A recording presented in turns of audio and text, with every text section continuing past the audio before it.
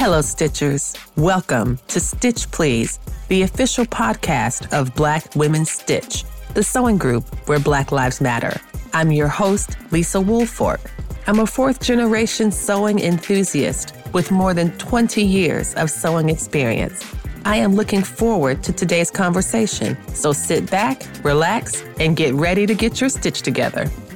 Hey friends, hey, it's Lisa from Black Women Stitch and the Stitch Please podcast. Happy Leap Year Black History Month. And I've got a special treat for you today here on the Stitch Please feed. You might recall we had an episode about Lowe a few weeks ago and talked about her as a sewist, designer, and a couturier. Now I want to introduce you to a friend, colleague, and award-winning podcaster, Dominic Lawson, who has a fantastic show called Black is America. And this is our opportunity to learn about Ann Lowe in a larger historical context. So I hope you will listen to the episode and enjoy it as much as I did. And after you listen, I want you to follow the links in the show notes and subscribe and listen to the other episodes because it's a really great podcast. All right, that's enough for me. Dominic, take it away. Black culture and creativity are as American as apple pie and baseball. From the TikTok creators of today to our music, Black culture has always decided what is cool here in the US and around the world. And when it comes to fashion design, that is still true. Kanye West and Rihanna may be household names, but the late Virgil Abloh, who served as artistic director at Louis Vuitton, and Tracy Reese, who has dressed A-listers such as Michelle Obama and Regina King, are also defining not only what is worn in pop culture, but also on red carpets and galas put on by heads of state. But if you think this is a new occurrence, then I have quite the story for you. But first, I need to invite you to a wedding. Let me just grab my invitation here. Okay, there it is. Mr. and Mrs. Hugh Dudley Auchincloss request the honor of your presence at the marriage of Mrs. Auchincloss's daughter, Jacqueline Lee Bouvier, to the Honorable John Fitzgerald Kennedy, United States Senate, on Saturday, the 12th of September at 11 o'clock, St. Mary's Church, Spring Street, Newport, Rhode Island. This wedding has a who's who of the day and is considered the social event of the season. Vogue magazine will go on to call this wedding truly legendary. But anybody who goes to a wedding knows that the dress is the most important part of the ceremony. As Jacqueline Bouvier comes down the aisle, the dress is an instant hit. It's a beautiful piece of ivory tissue silk with a portrait neckline, fitted bodice, and a bouffant skirt embellished with bands of more than 50 yards of flounces. Her rose point lace veil, worn first by her grandmother Lee, was draped from a tiara of lace and orange blossoms. Many would have thought that this dress was designed by Christian Dior or Cristobal Balenciaga, the top designers of the day, due to the bride and groom's family's wealth and connections. Not even close. This dress, which was the beginning stages of Americans knowing Jackie Kennedy as a fashion icon, was designed by an African-American woman, Ann Lowe. This third-generation fashion designer dressed many of high society's elite and is regarded as the fashion world's best-kept secret. That is because Ann Lowe, just like many of her pieces she created, was truly an American original. We come from innovators, heroes, and royalty. We are our ancestors' greatest hope. We face many challenges, but we mold that adversity into our greatest strength. We are the glue that holds a nation together and allows it to flourish. Welcome to Black is America, the podcast that highlights little-known African-American figures and stories that make our history come to life. I'm your host, Dominic Lawson. Episode 2, Ann Lowe, an American original.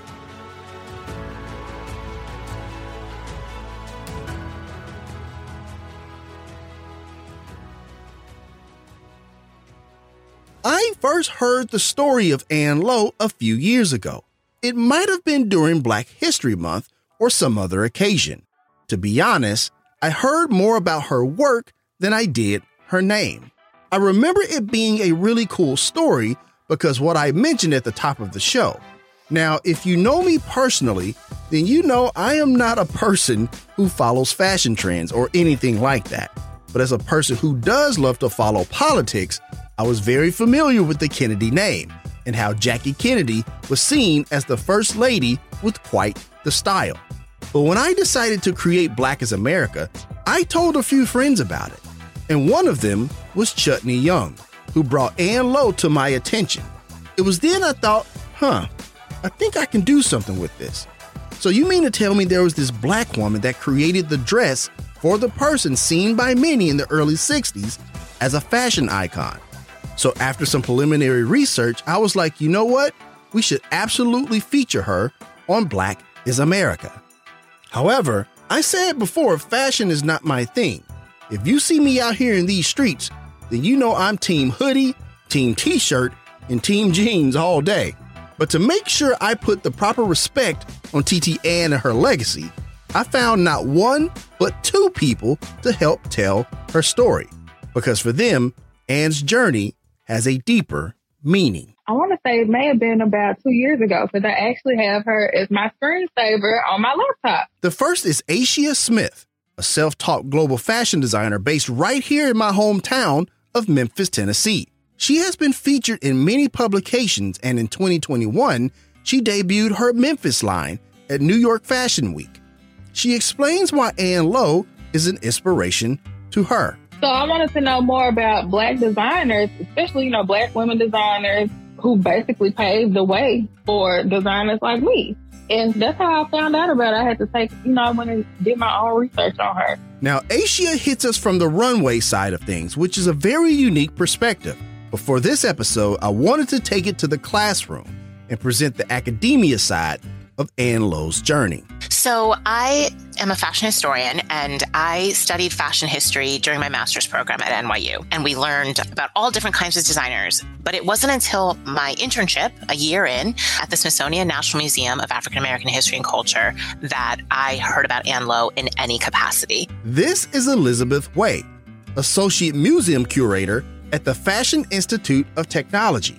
And she explains how she first heard about TT Ann. Some of the first research that was done on the Black Fashion Museum collection, which they had acquired. And my supervisor, Elaine Nichols, who's still an amazing curator at the Smithsonian, set me to work researching their files, their kind of material culture. And that was the first time I'd ever heard of Ann Lowe. And I was completely blown away by how prominent she was, how important her clients were, and the fact that a year into graduate level research in fashion, I had never heard of her. Now, both Ashia and Elizabeth have been in fashion for a long time. But to provide context of just how important it is to highlight Ann Lowe, I asked Elizabeth just how far back and how extensive her view of the fashion world to have never heard of Ann Lowe. I've been interested in fashion since I was a kid. I read Vogue cover to cover since I was 12, 13. I studied fashion design as an undergrad at the University of Delaware, where I also had some fashion history. And I also worked in the industry as a pattern maker. So I did have a pretty extensive background both in fashion history and in fashion practice. And again, no exposure to Lowe at all. Well, let's make it easier for the next up-and-coming fashion designer or historian to be inspired by this great American icon. Ann Lowe was born in Clayton, Alabama on December 14th, 1898. Clayton, which sits near the southeastern corner of Alabama, is definitely located in what you would call the Deep South. And there are a few people of note from the area, but two stand out. The first is George Wallace. Now, I wish I was talking about George Henry Wallace, the African-American comedian known for his many TV and movie appearances.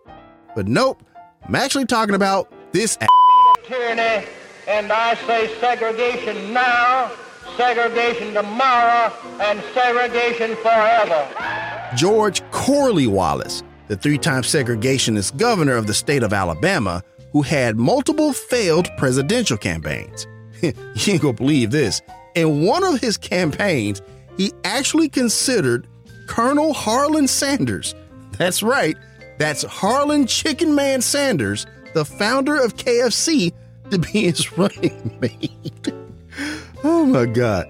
Another person of note is Katherine Jackson, who is the mother of one of the greatest entertainers to ever do it, Sorry, I'm pausing here because in season 1 of Black is America, when we featured Ledger Smith, we mentioned Gary, Indiana, and well, the king has something to say about that, but I'm trying to see if he's gonna. Okay, I think he's good. But we'll talk more about that guy a little bit later this season. Now, Ann Lowe came from a legacy of seamstresses, starting with her enslaved grandmother, Georgia, and her mother, Janine. They would eventually create a dressmaking business where they would make quality fashion for the elite in nearby Montgomery, Alabama. Ann's once enslaved grandmother, Georgia, being a seamstress, reminds us of a few things. One of them is that there were many who were no longer enslaved, but took the skill while they were enslaved and turned it into a business. The other is that even under the unfavorable conditions of enslavement, many were actually able to make money while enslaved, and some would take that money to buy their freedom. A great example of this, Elizabeth Keckley. Elizabeth Keckley was born enslaved in Virginia, Dinwiddie County, Virginia, 1818. And she learned 2 very important skills from her mother. She learned dressmaking, and she also learned to read and write. And her family was torn apart in the way that so many enslaved families were. Her father was sold away, and she was actually the man she thought was her father she was separated from. She learned much later that her owner, Colonel Burrell, was actually her father. And so because she was so highly skilled, she traveled with her half-brothers and sisters to different locations. So from Virginia, as a teenager, she moved to Hillsborough, North Carolina. And in her memoir, she talks about cruel treatment that she faced from her owners at that time, but also her dressmaking skills and how it really helped set her apart. She was called upon for local weddings to create the dresses, and it was a way that she could assert her independence, practice her skills, and really, I think, serve as a lifeline because she was able to exercise her creativity. She moves with another Burrell family member to St. Louis, Missouri. And in this place, it's a liminal space. Even though Missouri is a slave state, she's able to travel to a free state. And at one point, she was supporting this entire family, this white family, with her needle. So she had exposure to a more sophisticated clientele. St. Louis had a lot of connections to New Orleans that had a direct line kind of to Paris fashion. And so she really builds all of these relationships with these elite white women. And it's from them that she actually borrows the money to buy her and her son's freedom. She stays in St. Louis for 5 years, earning all the money to pay them back. I believe it was $1,200. So if we think about what that would have been in the 1840s. Let's do the math here. Let me just see here. Count for inflation, carry the 1, and voila. That comes out to $42,540. And that would make sense. But unfortunately, when you look at Keckley as a commodity and not as a person, she is pretty valuable, especially when she is supporting an entire family, as Elizabeth Way suggested. But once Keckley buys her freedom, where does she go from there? Let's get back to Elizabeth. She moves east. So she starts in Baltimore and she thinks a little bit about teaching, but she goes down to Washington, D.C., and she really establishes herself as the city's top dressmaker. She would have been called a mantua maker. And the clientele that she served ran the political gamut. For example, one of her earliest clients and most prominent clients was Verena Davis. And so she was the wife of Jefferson Davis. Keckley visited them in their home while he was plotting secession. And then she went on to be Mary Todd Lincoln's dressmaker. And she wasn't just her dressmaker. They were actually very close friends. Right. And they did have a falling out later in her career, which she was doing her best to help Mary Todd Lincoln after the assassination, and it backfired on her. But she went on to teach at Wilberforce University in Ohio. So she had this long and fascinating life in which we see her exercise this agency that so many Black women are denied, or that so many Black women's agency has gone unrecorded. So the fact that she not only wrote her autobiography, but also we have extant gowns in the Smithsonian, in other institutions, things that she made. She was able to leave her mark on history. And that history would lay the groundwork for Lowe. As a kid, Anne would be in the shop with her mother and grandmother, making beautiful embroidered pieces from the scraps left over from the dresses that were made in the business. But life would soon accelerate for Anne. In 1912, at the age of 14, she dropped out of school and married Lee Cohen. And they would eventually have a son together and name him Arthur Lee. In addition to that, another moment would force Anne to grow up quickly in her personal and professional life. When Anne was 16, her mother suddenly dies. Her grandmother had passed away years ago. Anne's mother was the head of the business and was creating gowns for the First Lady of Alabama at the time of her passing. The order is 4 gowns short of being completed. So imagine this. A 16-year-old Ann Lowe, her mother has just died, and the family business is probably on the verge of collapse. But Ann would muster up something inside of her. It's something our ancestors have always called upon when times have gotten rough. Call it indomitable will, determination, or whatever superlative you like. But whatever it is, it ignites something in Ann, and she gets to work. I'm sure there is a deadline that she has to meet. Remember, this is the first time that Ann is taking the lead on a project. I'm sure part of her is nervous, scared. Remember, she's also grieving. But clearly, she focuses on the task at hand. Now, I don't have any details that could confirm, but I imagine she works day and night, cutting, sewing, and more. The years of watching and learning from her grandmother and mother are paying off. But what we can confirm is that Ann absolutely comes through in the clutch and delivers the gowns, thereby establishing her the new head of the business. They say the difference between cockiness and confidence is evidence. For Ann Lowe, this will be the first piece of evidence of marking her path, whether she knows it or not, as a rock star in the fashion world.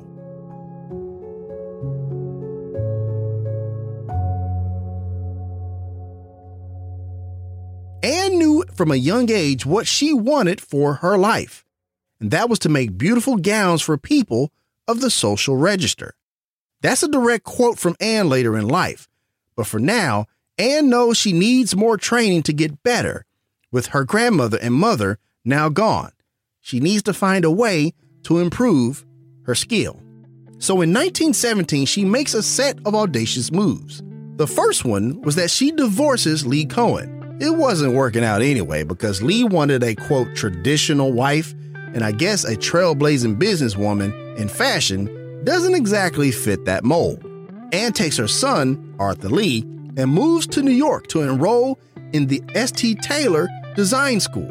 It was a really good fashion institute, but there is a slight problem for Ann. The school was segregated. Now, while it was good for Ann to be enrolled, the fact that she would be separated from her classmates would mean that Ann would not get the same quality of instruction as her white classmates.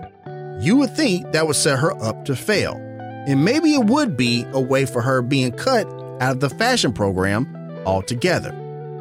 But you have to remember, Auntie has been about this sewing and creating fashion life since she was 6, fostered by her mother and grandmother. And when her mother died, Ann picked up the baton and became the head of the family business. And then I'm reminded of something Charlie Edmonds, music instructor at Indiana University, has said about us as a people back on episode 2 of Black is America during season 1, when we featured Marian Anderson. Clearly, it also applied to Ann Lowe as well. We all learned that this is just what we do as people, even though we run into all sorts of things systemically and overtly. We're going to make our way through. We're going to do it.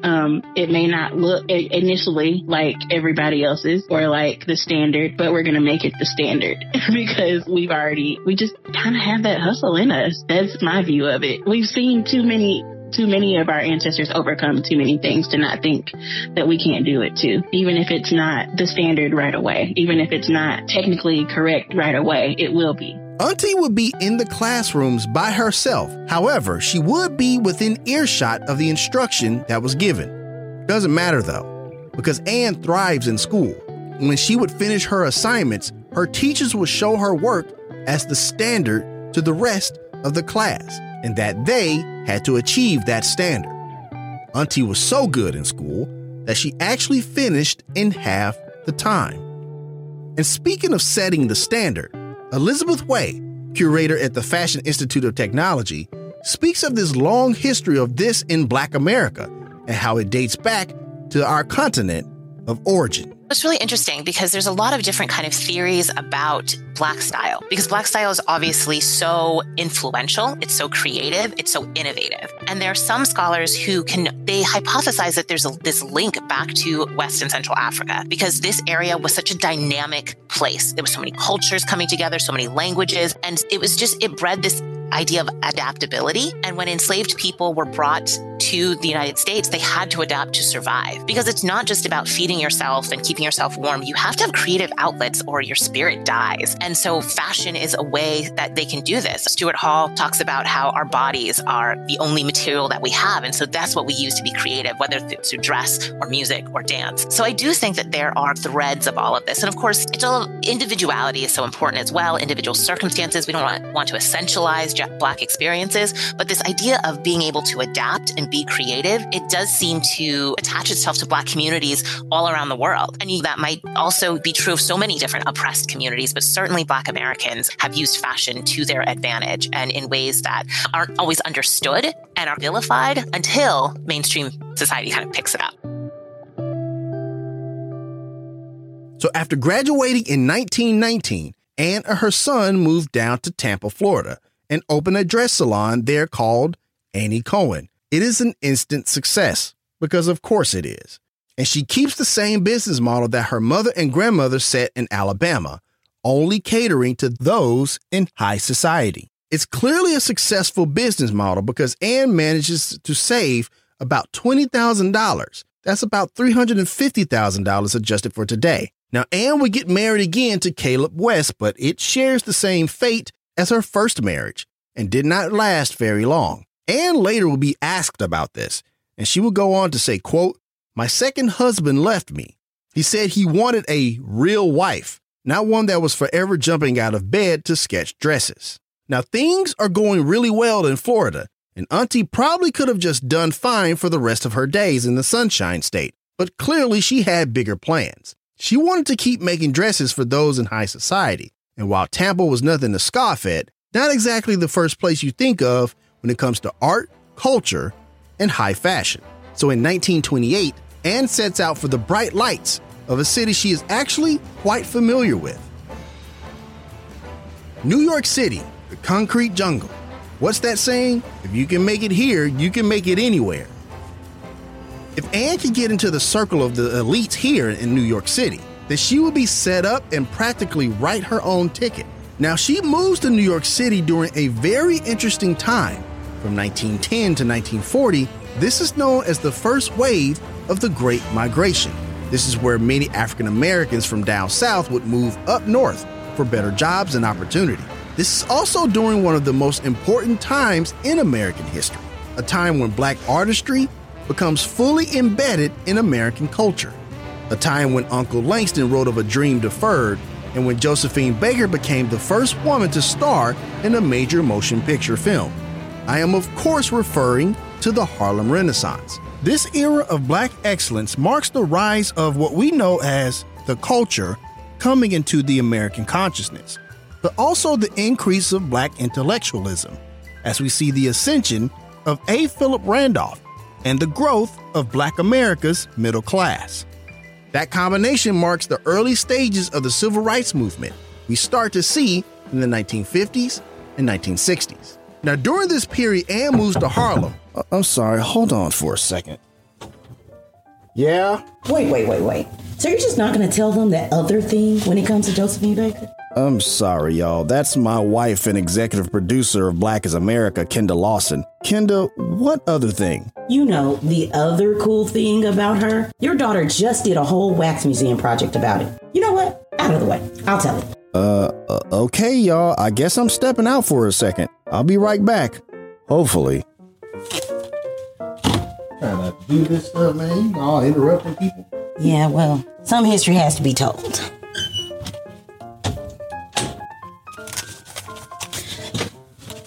All right, I couldn't let y'all leave without knowing the best part of the Josephine Baker story.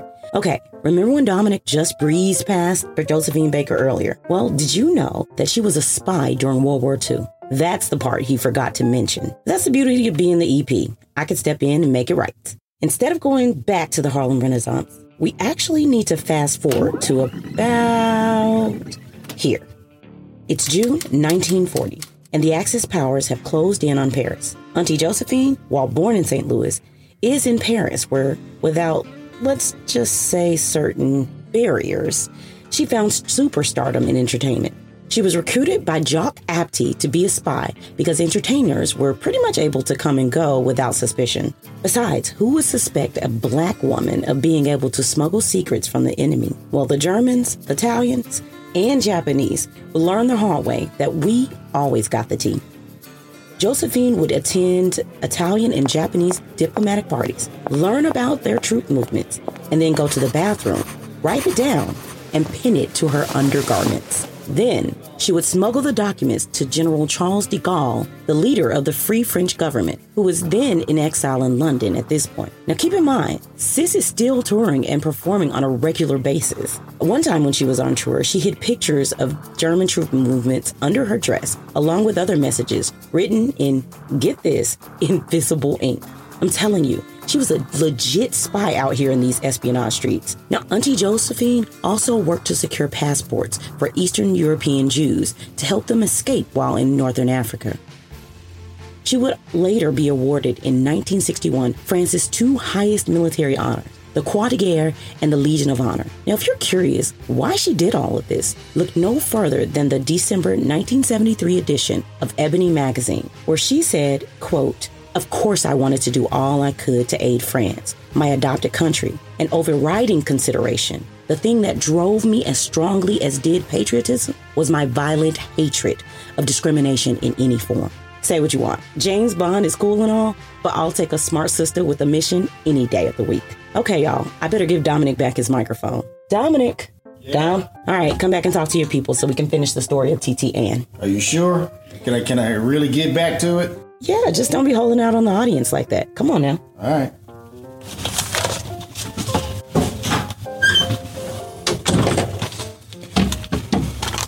Whew. Okay, let me get back in here. Back where I belong. You know what? My bad, y'all. You know, sometimes there's just so much history to cover that a few things just kind of slip through the cracks here and there. But that is why you have a good EP, and even better, a great wife. You need them to have your back. So where was I? Ah, yes. Ann Lowe has just moved to an apartment in Harlem in 1928, and it would be there where she would begin to build her clientele. It's a business model that worked back in Alabama and Florida. So of course, why wouldn't it work in New York City? She came from a very successful, very stable business that she had created in Tampa, and she really wanted to exceed in the fashion capital. She wanted a high-profile client. She wanted unlimited kind of creativity in her fashion practice. And so she actually establishes a series of shops from that time until her last shops in the late 1960s. And she always has to have white partners because she wants to be located in a place where her clients can find her and feel comfortable. And she'd always catered to white clients because these were, for the most part, people who could afford what she did. And so she had shops on Madison Avenue, on Lexington Avenue. But Elizabeth also points out something that has plagued many fashion designers and honestly, many Black creatives. And Ann was no exception. In terms of business, she wasn't as interested in the business aspects of her work as a creative. And we find this across history, fashion history. Yves Saint Laurent, Charles James, all these creatives aren't necessarily focused on the numbers. Unfortunately, that's going to come back to haunt Ann, but we will get to that later.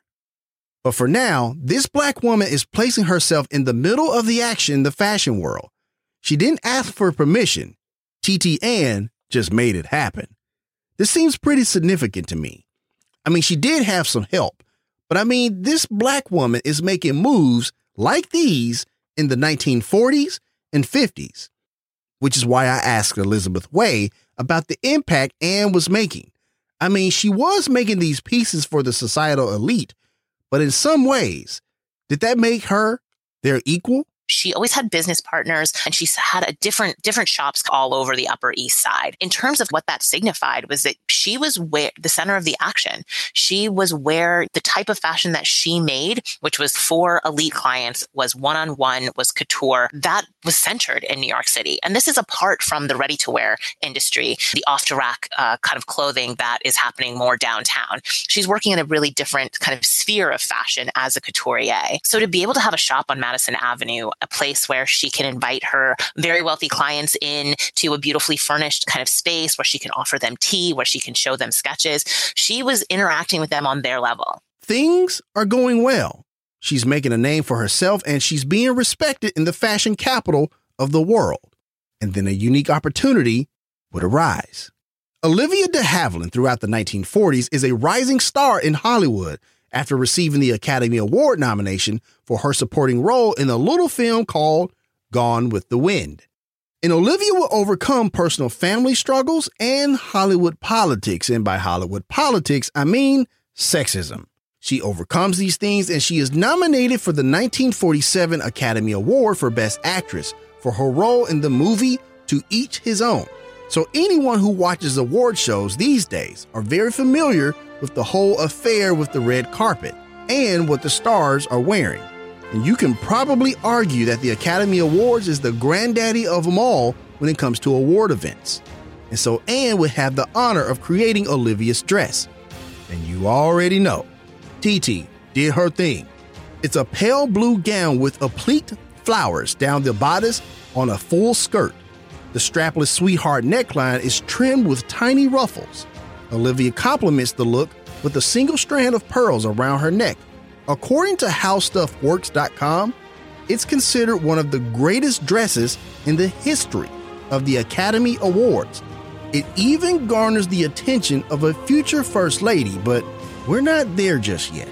In the meantime, this is great exposure for Anne. Her dress is being featured on the red carpet, and if Olivia wins, many of the social register and Lowe's type of clients will be dropping serious coins to get their hands on a dress made by the Alabama native. Or at least it should. So as we sit down at our seats, let's see what happens. Oh, goodness gracious. Olivia wins the award, which means this is also a win for Anne Lowe. Her dress is about to be the talk of the country. Women of the social register are about to inquire about this amazing piece. And when they purchase and look at the tag, they will know that the original piece is made by Sonia Rosenberg. I tell you what, I guess beautiful gowns and rock and roll have something in common, huh? Unfortunately, this will be a common theme in the story of Anne Lowe, not getting her proper credit for beautiful pieces that she created. But what would also be an issue is the fact that people will not pay her market value for her pieces, essentially taking advantage of her. But more on that later as well.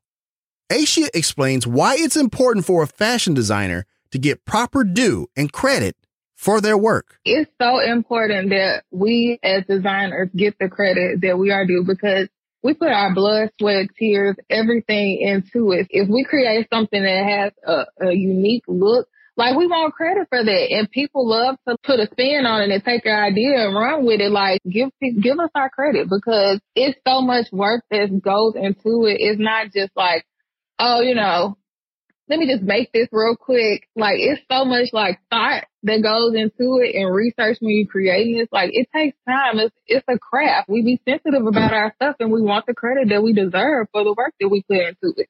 It only makes sense. Wanting to make sure that doesn't happen again, Anne opens up more shops, as Elizabeth Way mentioned before. And just like it did in Clayton, Alabama and Tampa, Florida, Anne's pieces and her business model attract the top of the social register.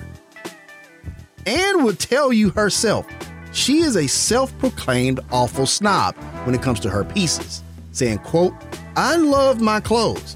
I'm particular about who wears them. I'm not interested in sewing for the cafe society or social climbers.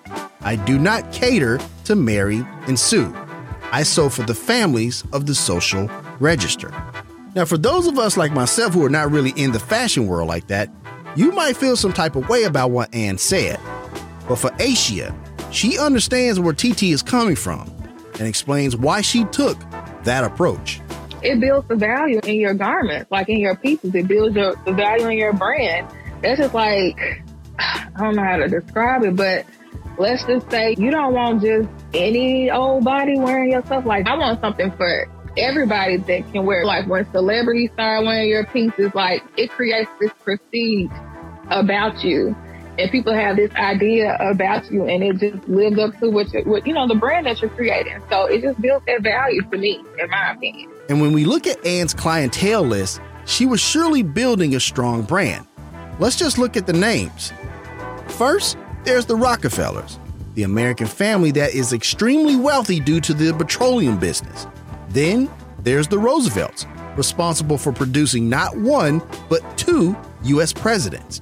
And then there's the DuPonts that made their fortune in chemicals and a little-known automotive company called General Motors. And then there were the Auchinclosses who were into real estate and oil, but I need to back up a bit.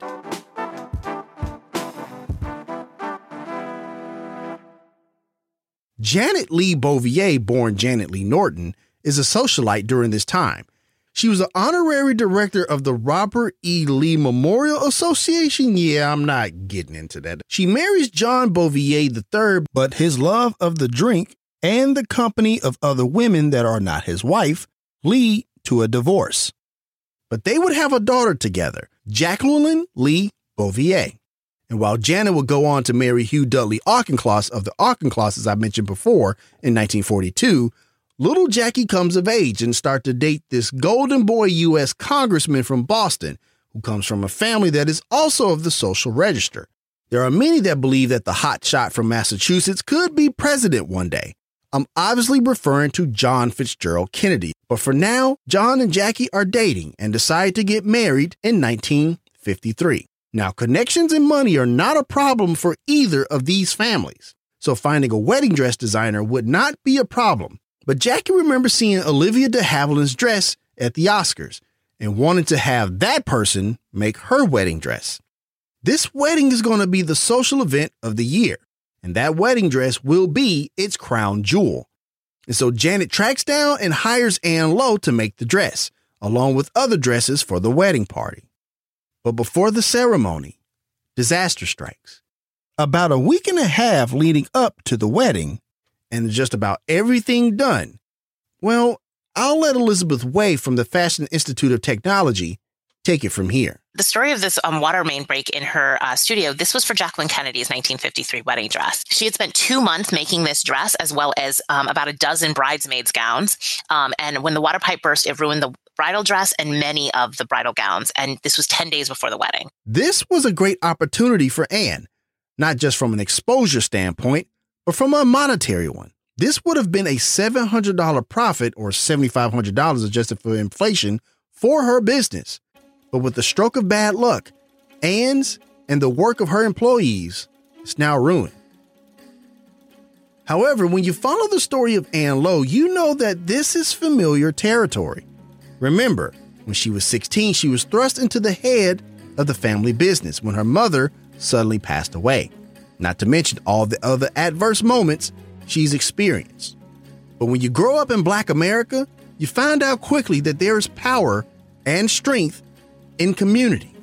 Many would have you believe that we don't practice that, but there are countless examples of this Tanzanian proverb: many hands make light work.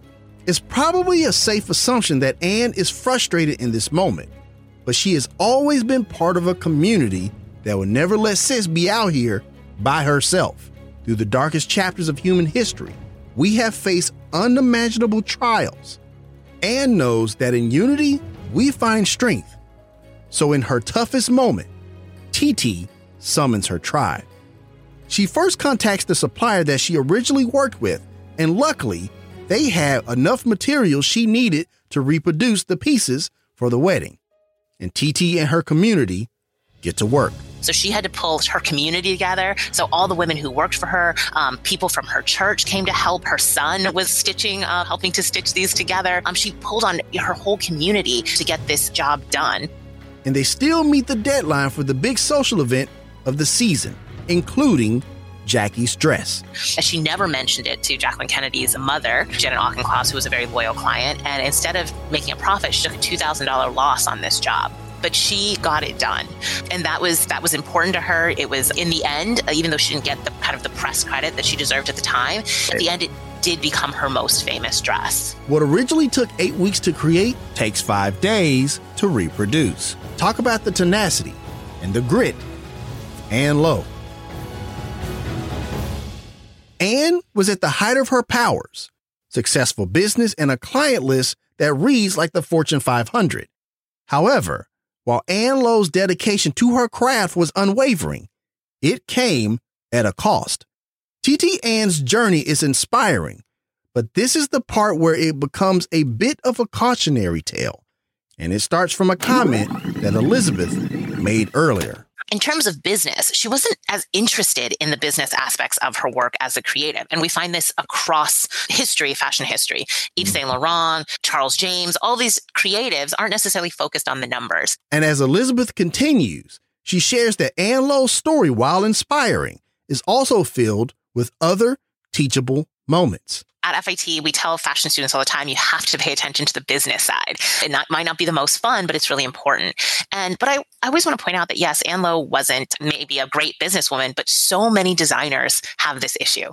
Today, back then, it was not uncommon. And it wasn't particular to her because she was a Black woman. There was a stable time in her kind of career when her son Arthur was keeping her books, but he died very tragically in a car accident in 1958. And so she did fall into tax arrears. She lost her shop to the IRS. At the same time, she was having a lot of health issues with her eyes. She had eye surgery and ended up having to have one of her eyes removed. Let's get into the bit of the numbers here to paint the picture. In the December 1966 edition of Ebony magazine, Ann talks about those struggles. At one point, she owed almost $13,000 in tax arrears and another $10,000 to suppliers. And it doesn't sound like Lowe was always aware that she was not turning a profit. She said, quote, "Too late, I realized that dresses I sold for $300 were costing me $450. But what Ann lacked in profit margin, she more than made up for in a different aspect of business, relationships. Because those clients that she worked with over the years came to her aid until the very end."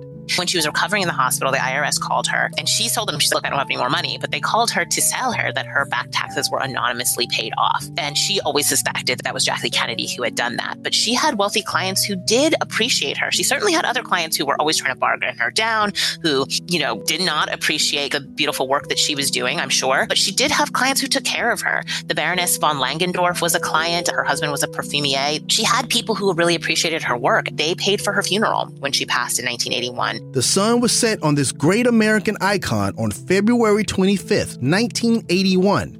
She was 82 years old.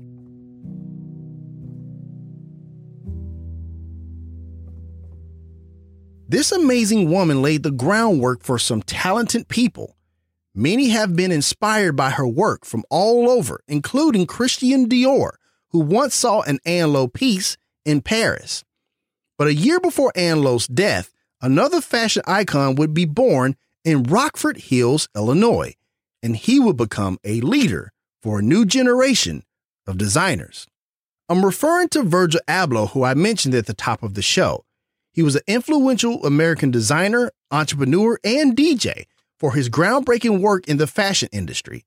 Abloh carved a unique path that bridged streetwear with high fashion and would come to work very closely with one Kanye West. In 2018, he would make history, becoming Louis Vuitton's first African-American artistic director.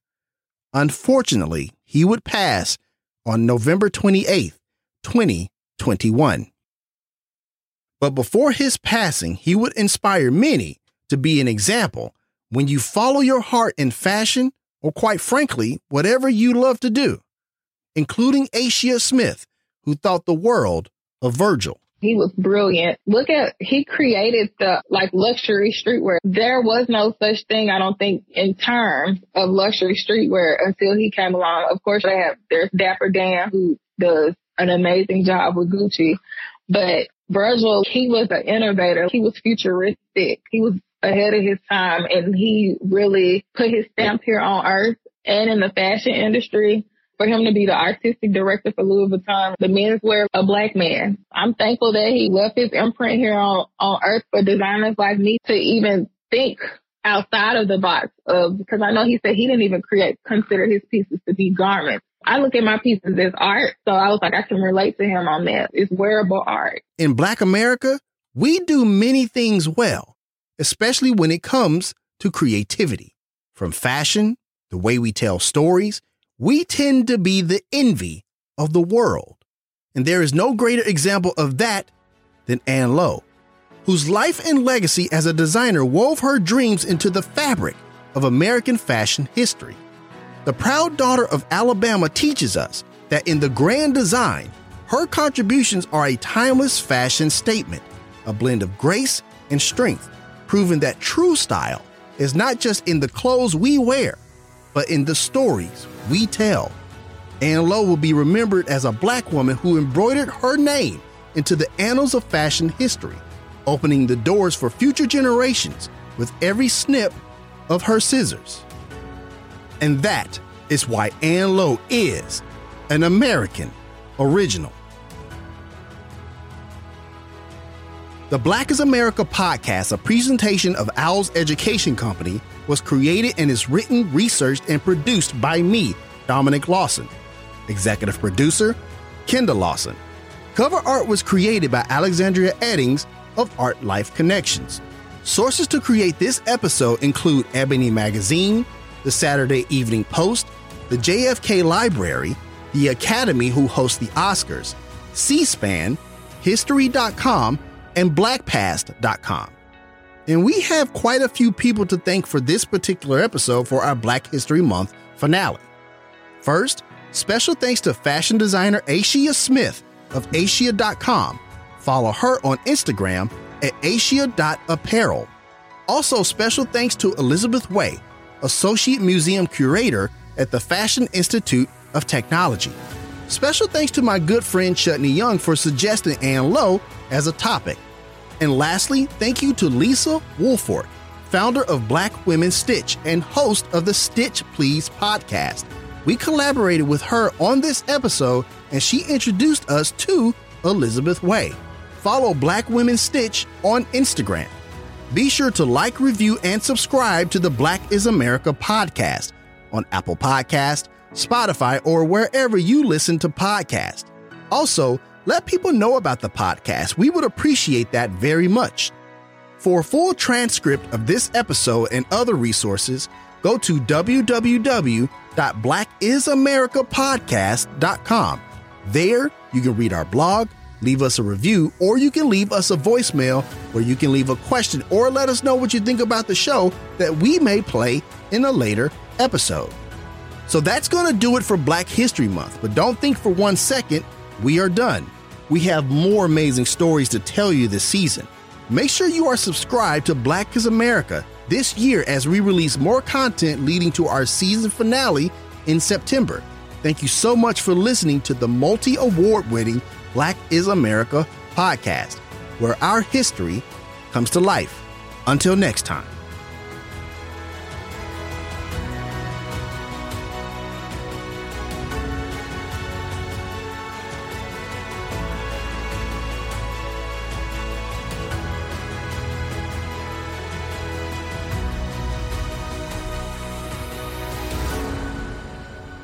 Okay, let me see here if I got all the information I needed for Ann Lowe out to the people.